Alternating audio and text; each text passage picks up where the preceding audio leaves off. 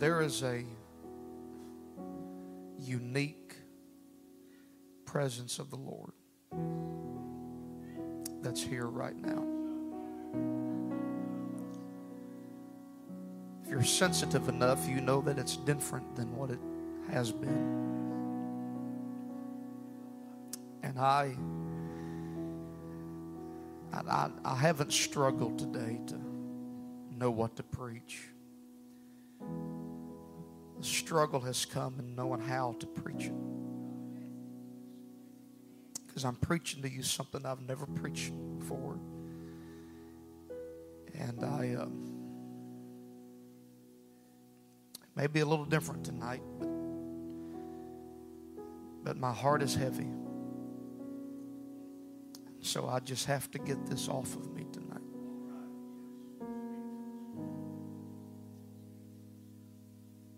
It hit me last night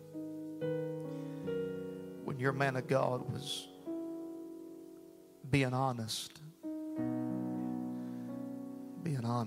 with this church. And something just hit me that we needed to stay in that vein. We may shout tomorrow night, but just let me do this tonight.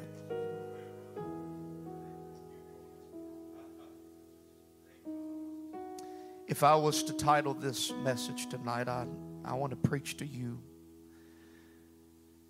And then there was silence. And then there was silence. I'm going to let you be seated.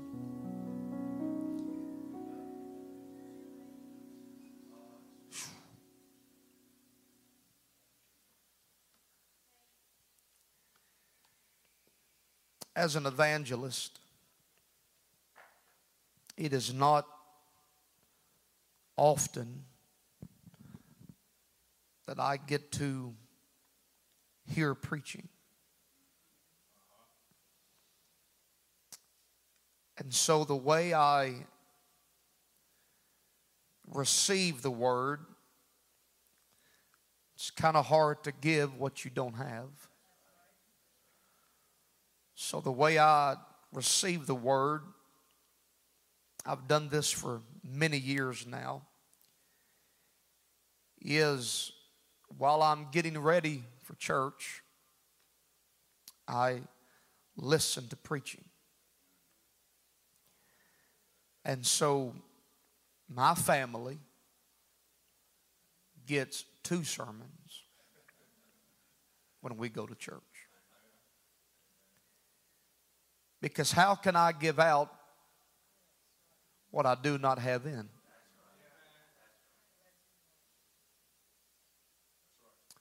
So last week, Tuesday night, a week ago tonight, the message I was listening to, sometimes I listen to the same sermons and sometimes I find new ones, and this one happened to be a new one. And I don't believe I've ever told another man's story, but just give me liberty tonight. The preacher I was listening to told a story about a family from Canada, a pastor family. He said that this family was a very close family. They did everything together. He wasn't just speaking of husband and wife, but also children and daughter-in-laws and son-in-laws, just the whole pack. They took vacations together. They went to conferences together. They did everything together. He said that the daughter-in-law of this family was a type of individual that you would consider a true blue Christian. That she was always at church. She was a worshiper. She was a prayer. That she was, he said, she was the model of what you would want to look at as an apostolic lady. Then he said that he had received a phone call from the father-in-law, the pastor of the church, that reasons beyond their understanding, that she had left. The husband found the note on the table that she walked out. Left the husband, left the kids, left the church, left the doctrine, left the family, just left and disappeared. He said that they've tried to look for her and find her, but she doesn't want to be found. She just left. And I thought how sad it is that people can hide behind the dance, but you don't know the struggle. That was on Tuesday night. Wednesday afternoon, I'm talking to a good pastor friend of mine, and I can tell that something's wrong with him. And so, now this is not somebody else's story. This is what I was told. This pastor friend of mine said that he has some good friends in Tennessee, pastor friends that he has known for years. And this year has been a very tough year on them, as it has on most. He said, Brother Atkins, this couple, they were in the middle of revival. Not necessarily with an evangelist, but God was moving. They were having revival in the church. And they could tell that something was wrong with the pastor's wife. And the pastor would ask his wife, is everything okay? And she would smile and say, yes, honey, everything is fine. And my friend said the same thing that the preacher I heard a week ago say. For the Atkins, this woman was the model. She was what an apostolic lady should be. The perfect pastor's wife. She's what you would look at and say that's how it should be. He said, Brother Atkins, I just got back from her funeral.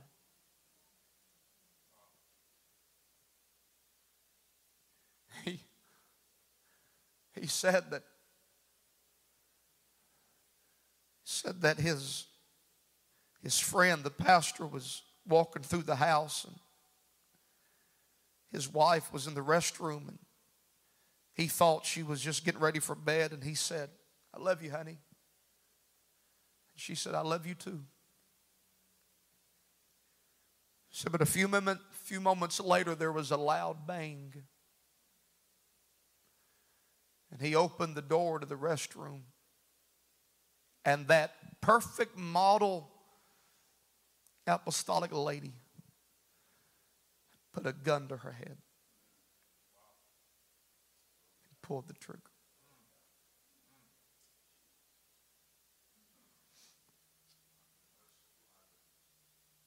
Then your pastor gets up last night and talks about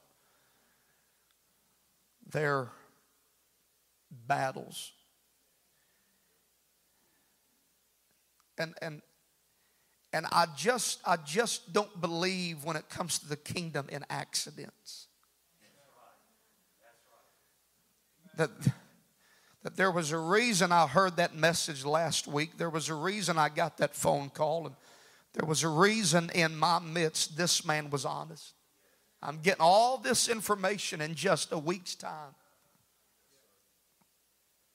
And it reminds me of the scripture that in the last days, men's hearts would fail them for fear. I used to think up until this week, I used to think that that scripture, when it talked about fear, was fear of what the enemy might do or fear of where the nation may go. But I just don't think it's that simple. So, if you want a text tonight, if you feel like you need a text before you hear preaching, it is in the book of John, chapter 12.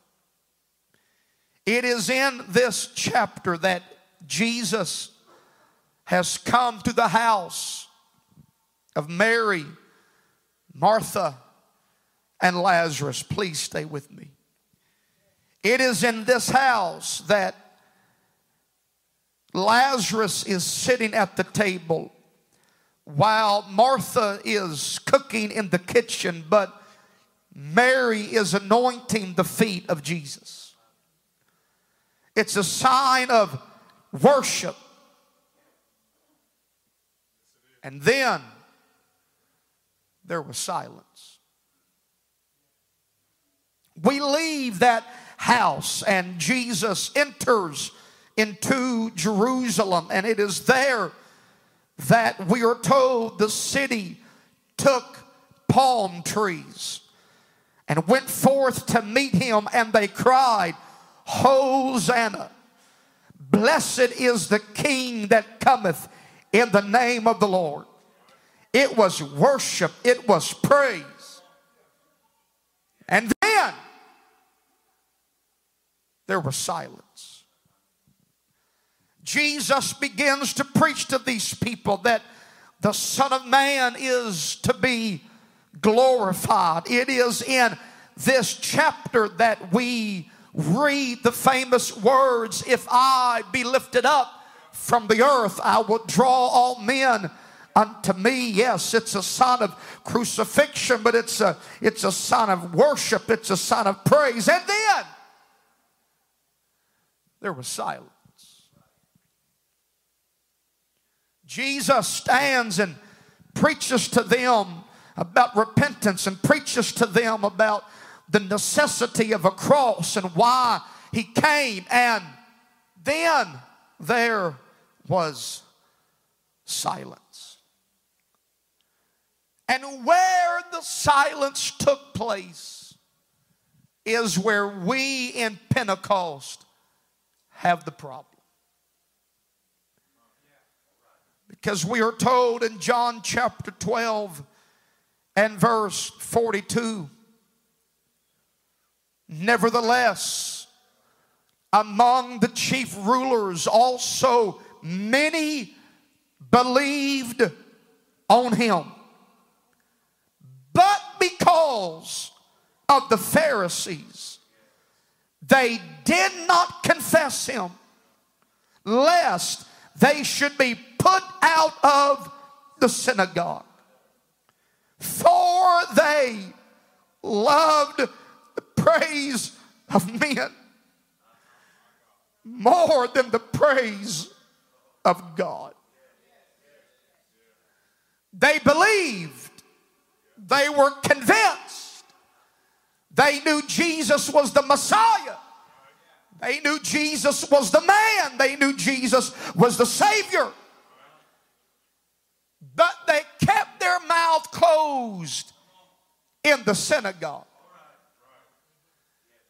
Because the Pharisees had created this culture that you can't talk about Jesus.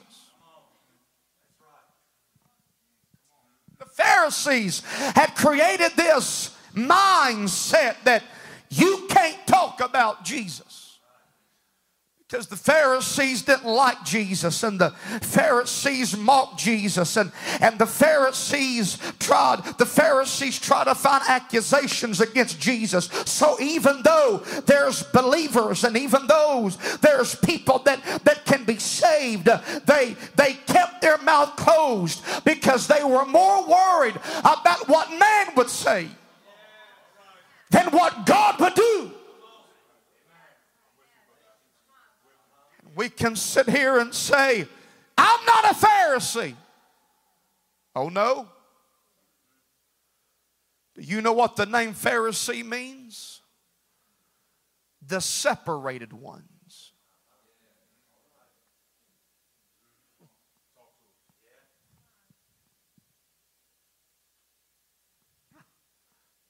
I get when people say we got the truth and we're the ones that's right, but the back of my mind I'm thinking, yeah, Pharisees said the same thing.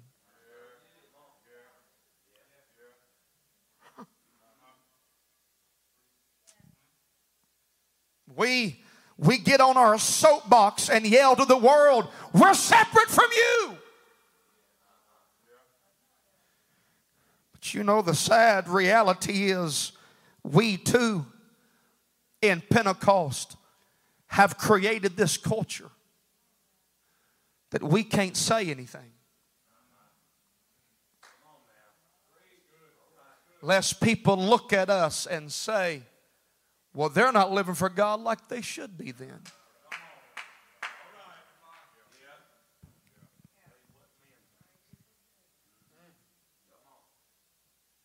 We got the doctrine down pat, and we got prayer down pat, and we got worship down pat, but the one thing we still struggle at is loving your neighbor as yourself.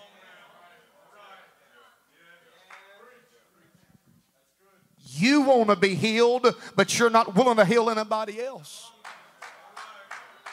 You want to be fixed, but you're not willing to fix anybody else. So we put ministry in a box that they're supposed to be perfect. God, I'm going to preach till I get this off of me tonight. And we sit there in our judgment and point fingers. Well, how can someone like that lead us if they're struggling?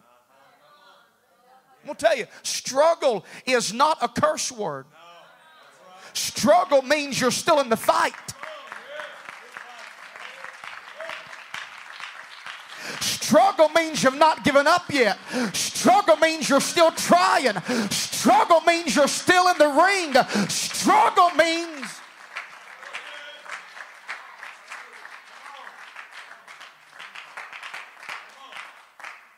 you got the whole chapter of worship and praise and preaching and people believing, but then there's silence. Because I'm afraid the way you will think about me if I say anything.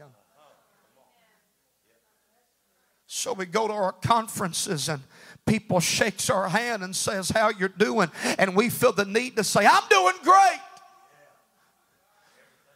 When on the inside, we're bleeding. We're battered. We're bruised. And you stay silent long enough. You keep up that facade long enough. You keep up that air of perfection long enough. Come on, you keep up that air that everything's going good long enough, and you'll wind up putting a gun to your head.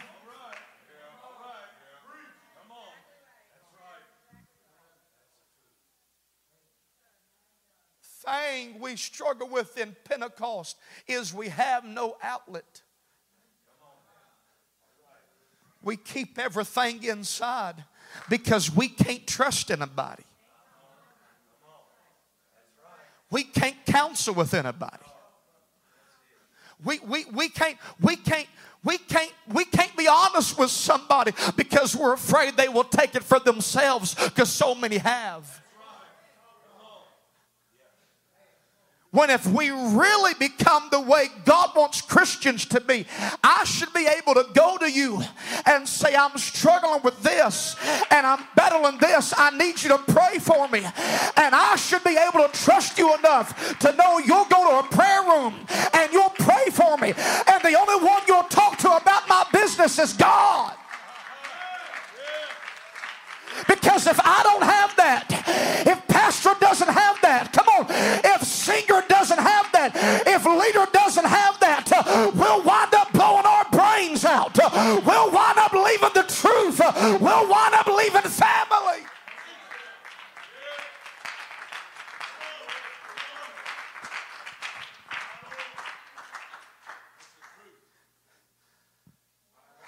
stood there when we were praying for him last night, and I thought, God, this can't be an accident. This can't be just a coincidence that I heard one man's story last week and then another man's story the next day, and then this pastor comes and he talks about his struggles. Dear God, don't you dare point your fingers at him and say he shouldn't have done that. That's the best thing he could have done. That's what we preachers need. We preachers, as long as we got flesh, we still fight, we still battle, we still struggle.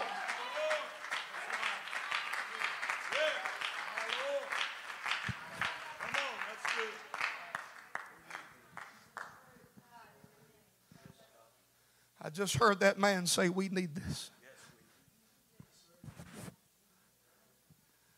Years ago, we were preaching at a certain state, and I saw this man whom I'd seen before, and he was worshiping, but I could tell it wasn't, something was going on. And so after church, I was sitting with my wife, and he walked up to me. He said, Mr. Atkins, can I ask you a question?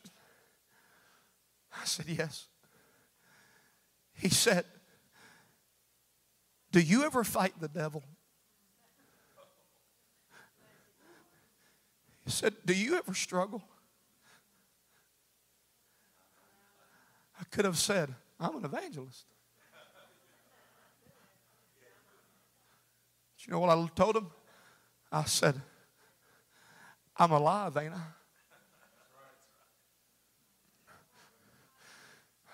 I said, sir, as long as I got breath in my body, I have to die daily.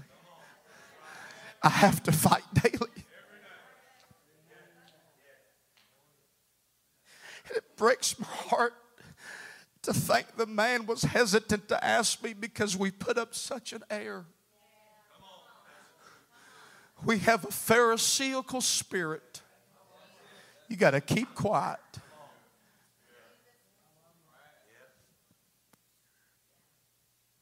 Oh, I'm afraid if I tell the pastor what I'm struggling with, he'll sit me down. So you're willing to go to hell behind your microphone?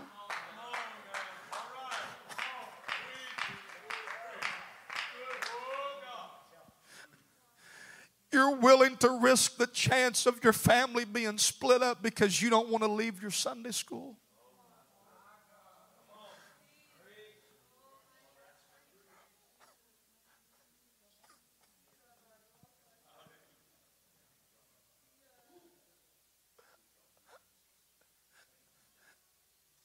You're willing to gamble with your salvation because you're so concerned about position.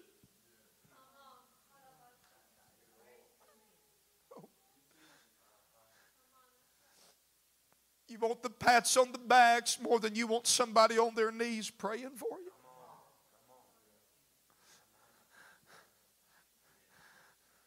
They said, I can't say anything because I want the praises of men more than the praises of God.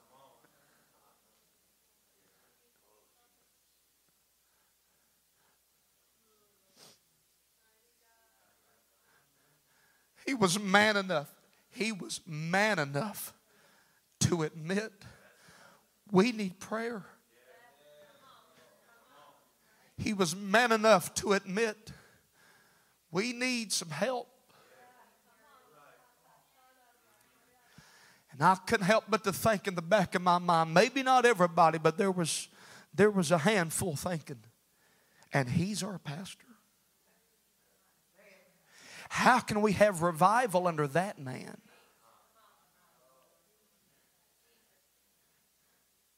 Huh. Brother Robinson, will you take your coat off? I want to look for something.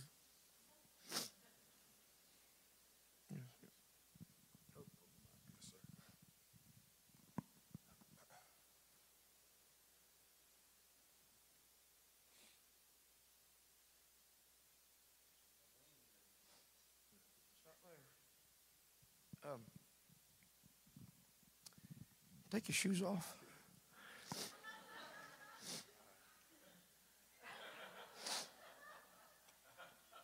Yeah, I want to. I'm just looking for something. You can just take one off.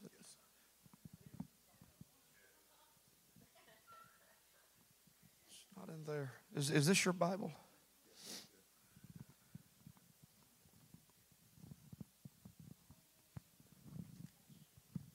Not in there.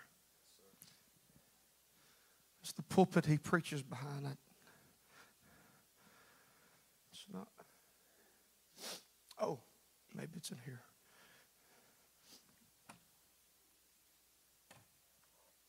No. Some of you think I've lost my mind. You're thinking, what are you looking for? Well, you think this man's going to bring revival, so that's what I'm looking for.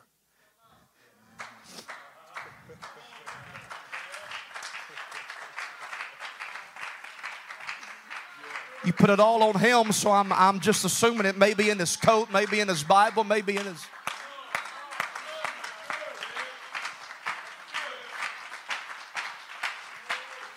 That man carries enough burdens on his shoulders for you to put revival on him. I'll tell you where you will find revival. If my people, which are called by my name, would humble themselves and pray. I tell you where you'll find revival, in your prayer closet, in your dedication, in your walk with God, on your knees in prayer.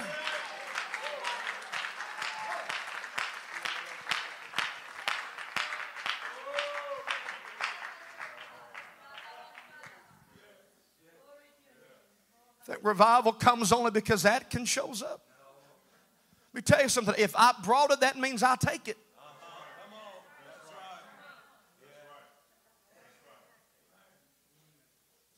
And all of the setup for the tabernacle, God was so detailed with his instructions, what colors to use, where to put stuff. But in the middle of all of that, one thing that we forget is God said, bring some onyx stones.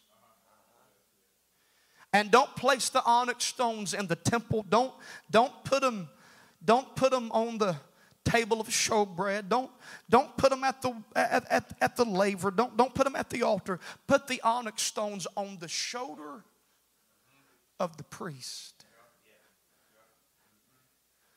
The word onyx means nail, N-A-I-L, signifying something solid, something that won't move. What God was saying is that priest has enough burdens on his shoulders to carry. He has enough responsibility to take care of.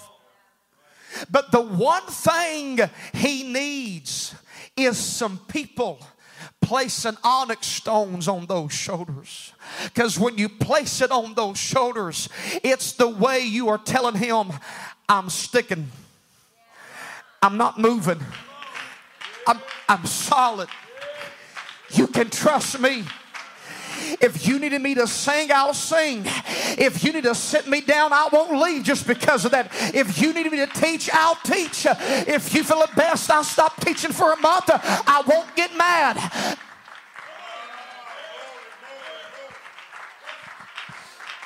Come on, have we replaced the apostolic movement with the pharisaical spirit that people are afraid to be honest around us?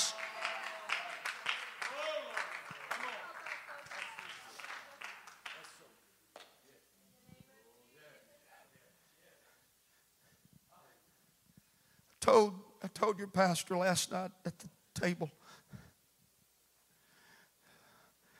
I said COVID didn't bother me as far as how it has some preachers and churches. As far as it getting me down, COVID wasn't the problem. I said my issue came before COVID ever hit. I told him I was dealing with diseases before COVID was ever known about.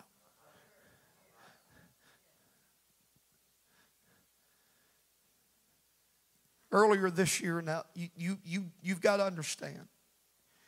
You've got to understand, and if you haven't caught on by now, then you won't. But I have a unquenchable, unmovable, uncontrollable burden for what we do. I believe that's evident. I don't go to a church to play games. I don't go to a church to just beat around the bush. I go to a church to have a move of God. And I'm willing to do and say whatever to get that to happen. People get mad at me. People get offended. I can't help that. When I go to a church, I take the responsibility. That I know I don't bring it, but I can affect it.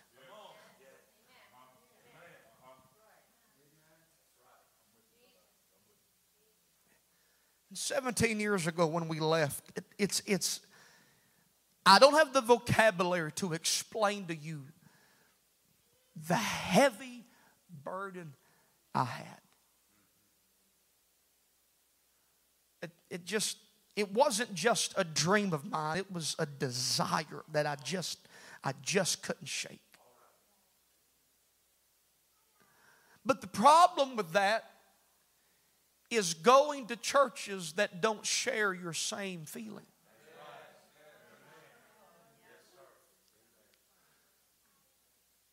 And so in February this year, we were preaching in a certain location, and it wasn't just one church. It was week after week after week after week. I'm preaching my guts out, trying to have a move of God.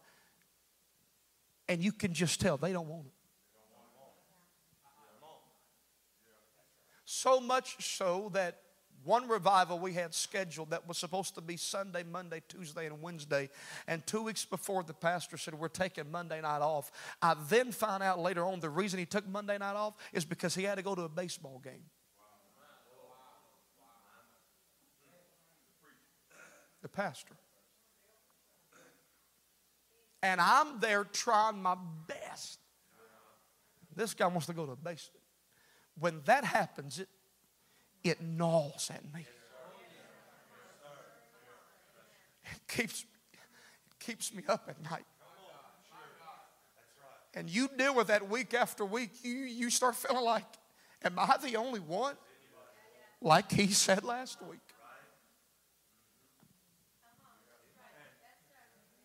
Neither he nor you understood the things he was saying last week. I've said the exact same stuff to my wife. Does anybody want it? And so I felt that I started losing what I had 17 years ago.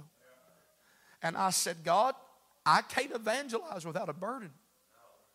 I can't do this just for it to become a job. I'll kill churches if that's the case. So when the church is shut down, many pastors I talked to said that they took that time to redo things in the sanctuary, to remake stuff. I took that time to remake me. I got back on my knees. I got back in my prayer room. I got back in my prayer closet. I said, God, I got to get that back, or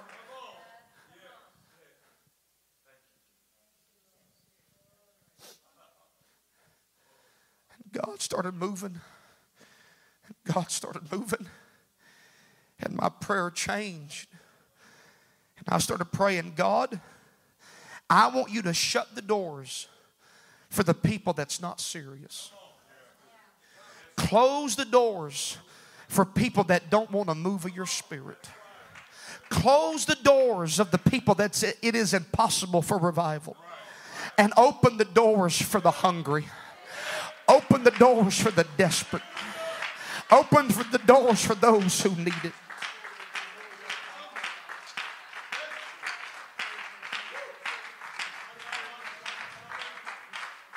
And I can tell you, I was watching one by one God answering those prayers. And I can stand here tonight and tell you without hesitation that my burden now is far heavier than it was 17 years ago. I needed to find somebody who was just as hungry as I was, just as desperate as I was.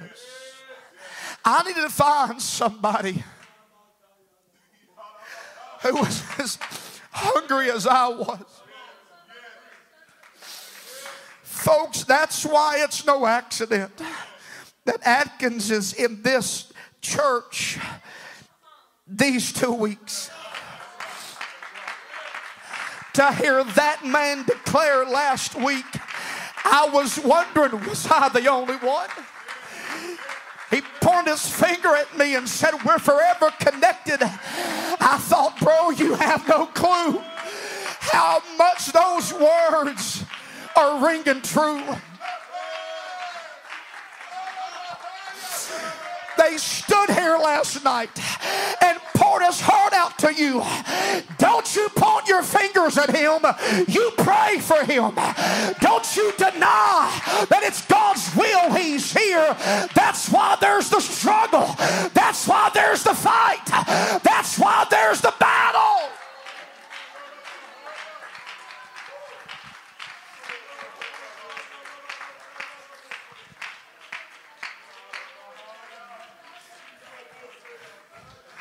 Do not turn Christ Memorial Temple into the first church of the Pharisees, where people's afraid to say anything lest they're kicked out. We need to pray right now, everybody in the building. We need to pray right now.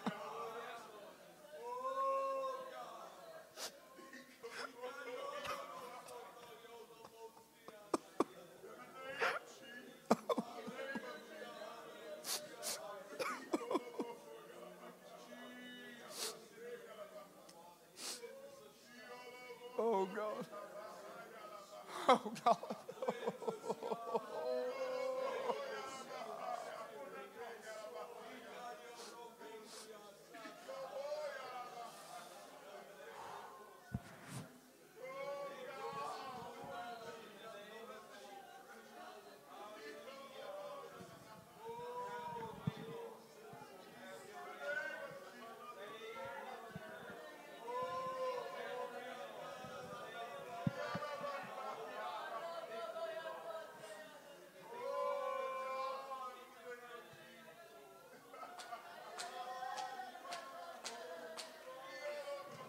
Listen to me.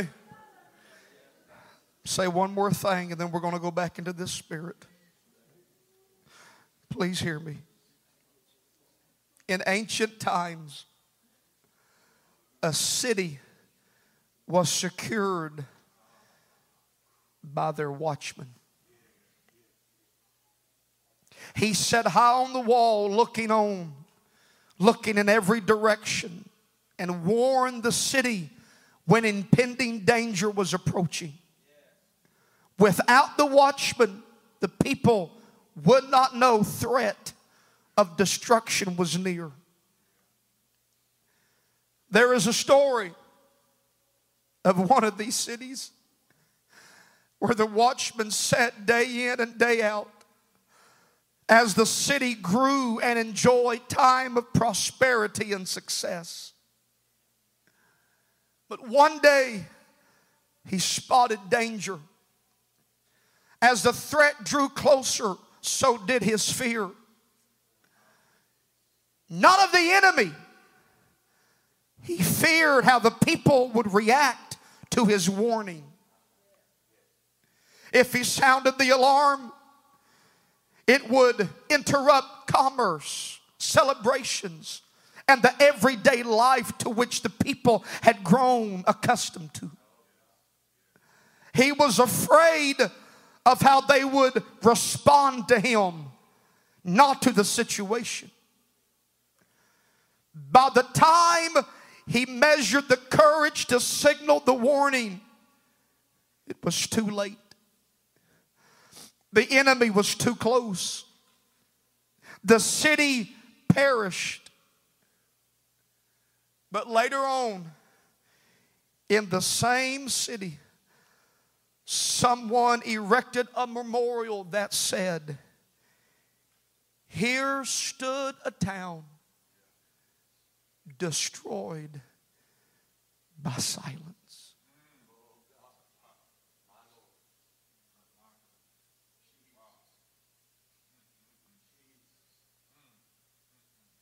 Don't let it be said that this church was destroyed by silence. Someone speak up. Someone say something. You ain't got to tell your whole business, but dear God, we don't know to pray for you if we think you're okay. We don't know to fight for if we think you're okay. Come on, we need a revival of honesty, of transparency, of trust. Come on, right now, go back in the spirit you was a moment ago in the name of Jesus. Help us, God. Somebody needs to leave that seat right now. Someone needs to come running to this altar, falling on your face, thanking God for a man of God who didn't stand silently by. Thank God for a man of God who spoke